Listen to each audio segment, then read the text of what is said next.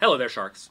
I'm Jonathan Little for PokerCoaching.com, here with James Romero. We did a video recently with James on YouTube. Make sure you check it out. James, for those who do not know him, is probably the best poker player in the world. For seriously, what number do you think you are in your particular area of expertise? In between 2 and 5.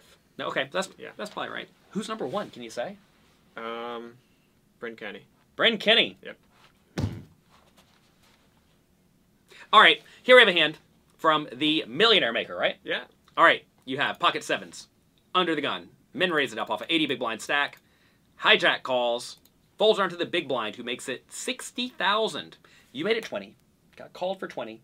This guy makes it 60. What do you think about this re-raise size? He needs to be going like 120 with range here, and a pretty tight range. It's horrible. I was going to say, I've seen this play a lot recently, especially at the World Series of Poker. We're at the World Series of Poker right now, battling it out, and I've seen this a lot where people re-raise to 3x in every scenario. If they're in position, heads up, 3x. Out of position 7 ways, 3x. Yeah, I don't think I fold any part of my range. Which is really bad, which means you're essentially playing well, right? Like, he's forcing you to play perfectly in position with a good range to begin with. Yeah. Yeah, so this is it's a blunder. It's a blunder by the opponent right off the bat with whatever he has. You may say, but what if he has aces? He wants to keep you in. Well, he could have got more out of me. Yeah, you have pocket sevens. You're not folding. We're trying to make a set. What size would you fold to? What size would it take for you to fold the sevens here? 150 or so. Right, which would then start to become a little bit egregiously big. Yeah. I want to talk about one more thing since I have James here on the line. Something I've seen a lot of the best players doing in high rollers is they've been 3-betting gigantic out of position. Have you seen this when they're playing deep stacked? Yeah, like 5x. No, like 8x, like 10x. 5x their raise. Yeah. Same. Yeah. 8x their raise. Okay. There was a hand I saw recently. Maybe you saw it. Somebody raised, good, well-respected player, re-raised aces out of the small blind to, I think it was literally 10 times the initial raise. Okay, that's large. I was so confused, and I've seen this happen from a few other players in like these $300,000 tournaments. You know anything about this stuff? I mean, if you look at the solvers, it's the difference in EV of raising that size versus smaller size. As long as you're changing your ranges, is not significant. So you can employ different strategies. All right. Yeah. Well, I haven't figured that one out yet. Okay, this guy re-raises small. Solver probably doesn't like this. You call, of course. Hijack folds. Excuse me. Did hijack fold? Hijack folded. Yeah, this is real. What in the world hand? It's the Millie Maker, Jonathan Little. It's at the Rio. What? Okay, I'm going to help everybody out here. There should be literally no hand you're calling the raise with and then folding? Yeah, none. None. You would say, what if you have ace-5 offsuit? What are you doing in there in the first place? You shouldn't have the ace-5 offsuit. Yeah. What if you had, what would be an acceptable flat here? What if they had, I don't know, maybe king-jack offsuit if they wanted to splash with king-jack offsuit? Probably fold? Yeah, I guess. I guess. All right. See the flop heads up. Jack 7-4. Opponent now checks. So this guy's a loose cannon. I don't know why I don't know what he's doing. Checking here, so I just bet small, try to get him to check raise. I think that generally when people check this flop, they're going to be super capped and not have strength. So it would be a spot I would like to overbluff. But to induce him here, I just bet like a 5th pot because I thought it would spaz out. I mean, a 5th pot doesn't really make sense for a strong hand in my shoes. If I had a strong jack or an overpair, I would just want to bet something like pot. I'm sure he recognizes that. It's a wet board, so I decided to do something creative here and just bet a 5th and try to get him to tweak out. So I have seen you play numerous hands on live streams where you make bets and bet sizes that are clearly designed to get someone to go nuts, and it seems like it works exceptionally well. Yeah, you just mix them in every now and then. How do you go about figuring out who to make these plays against? Yeah, you want to attack looser players with the right sizings. It all depends on the situation. If people have certain tendencies, you just want to take advantage of them. James is really good at taking advantage of them. So, okay, we bet 30K into the 155K pot. Tiny bet, draw heavy board. Yeah, in this player pool, this makes no sense with a value hand, and he should recognize that. Good players will mix in strongest hands, but yeah, that should make no sense with a value hand unless you're setting them up. Right.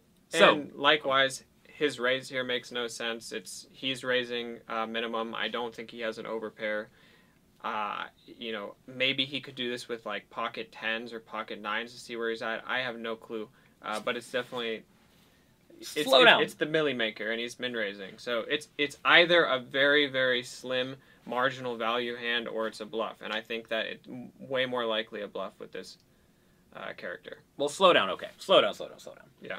I want everyone who's watching this at home to transport themselves to the Millionaire Maker at the Rio.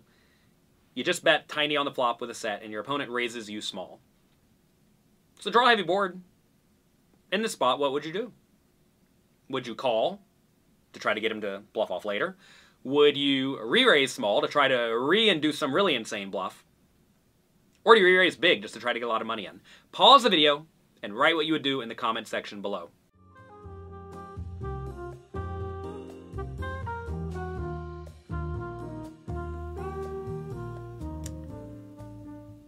I think a lot of people look at this board and think, board's draw heavy, I don't want to get outdrawn. I better re-raise. The problem, though, is that, like you said, in your mind, maybe it's true, maybe it's not, we're going to find out together in the near future, you have induced this guy to lose his mind with all of his nonsense. Right. And what is nonsense here? Nonsense is going to be everything, right? Yeah. Everything. There's a lot of hands, I don't know, give him king, queen, or give him, I don't know, ace, 5 of diamonds, right? There's a lot of just actual nonsense that's drawing almost dead. So if there's a lot of nonsense in the opponent's range that's drawing almost dead, you do not want to re-raise. You want to call, right? Yeah. Do you find very many players you can click it back against to get them to go all in with the ace-5 of diamonds? There are some, but generally that's not an overbluffed spot. They have to be exceptionally wild, right? Yeah, the 3-bet, 4-bet on the flop is not overbluffed in general. I think this is also a spot where a lot of the overly creative players will see you bet small on the flop. They will think, oh, he probably has something marginal. And then you kind of sadly call their check raise, right? Right. Like, you're not, call, feel free to bluff me on the turn. You know, you're trying to give off vibes of weakness to some extent, or at least marginal hand, because you're trying to induce the guy to bluff you. Yeah. All right. He's not even going to have a flush draw for this sizing. You know, I would imagine all flush draws go pot or larger because they want folds. They want immediate folds. So the raise size makes no sense with any strong value hand. He's just trying to put a play on you. Yeah. Yeah, I would not try to put a play on James Romero. If you're number 2 to 5 in the world, just make good hands. All right, turns 2 of spades. He now bets close to pot. Wow. Yeah. Well, are we scared of the draws now? No, given my flop reads, I don't think he has draws. Also, you know, we even have equity. Even if flush draw comes, we can make boats. You know, he doesn't have every flush draw out. You know, so what else are we worried about? Gut shots, maybe? Nothing. Nothing. I think a lot of people, when they're playing in the spot, they do your analysis on the flop of he probably doesn't have very many flush draws, but then they get on the turn and they all of a sudden get scared. They think, this is a big pot. I just want to pick up the pot.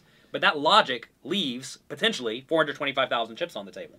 Yeah, and even if he has an overpair here and he decides to check river, it's not like he's always going to be folding to my bet. I still think he's going to hero call with overpairs like half the time when he checks river. And that's only when he checks, you know. He's likely to shove a lot of rivers with overpairs. So it's important to have some strong hands like this in your call range.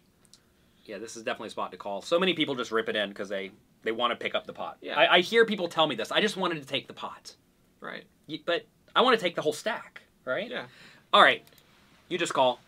River is 10 of spades. I have to ask, if there's any river, put out any river, are you folding on any river? No. No. No. No. All right, so look. 9-8 got in. Not worried about it. He rips it in. Look, I don't think anyone's folding a set here, but if you gave some people a hand like Queen Jack that they played this way, or Ace Jack, or Pocket Queens or something, they would chicken out on this river. They would think, oh man, 2 pair came in, 9-8 came in, he could have had 10-7 and got me. But you can't worry about any of that, right? Like, you have pegged this guy as someone who is clearly over bluffing and going nuts. I mean, our flop reads were that he's checking in a spot where he should be betting most of his value hands. So I think his range is really capped. And then also with the check raise sizing, you know, it doesn't feel like draws or a big pair. So sometimes like sizing is important. And you need to carry that thought process forward to other streets, and yeah. Easy call. Easy call. What is he going to show us? What do you all think he's going to show us? Take a second, think about it. What's the most likely hand for the opponent to have? Ooh, what's the most likely fun hand for the opponent to have? I think a hand like Ace-5 would be pretty fun. That would make some sense to me. Okay. Ace-9 of diamonds. Ace-9 diamonds, no good. I don't know how I should buddy, maybe next year. I don't know how I should up with the Ace-9 of diamonds. Your play here worked out great. Yep. I mean, what a lot of people do on the flop is they just bet big. Guy folds, moves on, maybe. Yeah. Or they let it go check, and then they don't stack the guy because the pot would have been smaller, right? You get good hands, figure out a way to get money in the pot. Yeah. You want to play big pots with your big hands. Checking doesn't do it. Blasting your opponent out of the pot doesn't do it. You got to give them a way to lose their minds. And you're a master at that. I am. Maybe like the literal master. I feel like I'm pretty good at it, but you're just like 20 times as good at it as I am. Sure. I'll take it. Good. That's me for today. If you enjoyed this video, do me a favor, click the like and subscribe buttons below. Also, check out pokercoaching.com. James has lots of fun content there. Good luck in your games. Have a great day, and we will talk to you next time.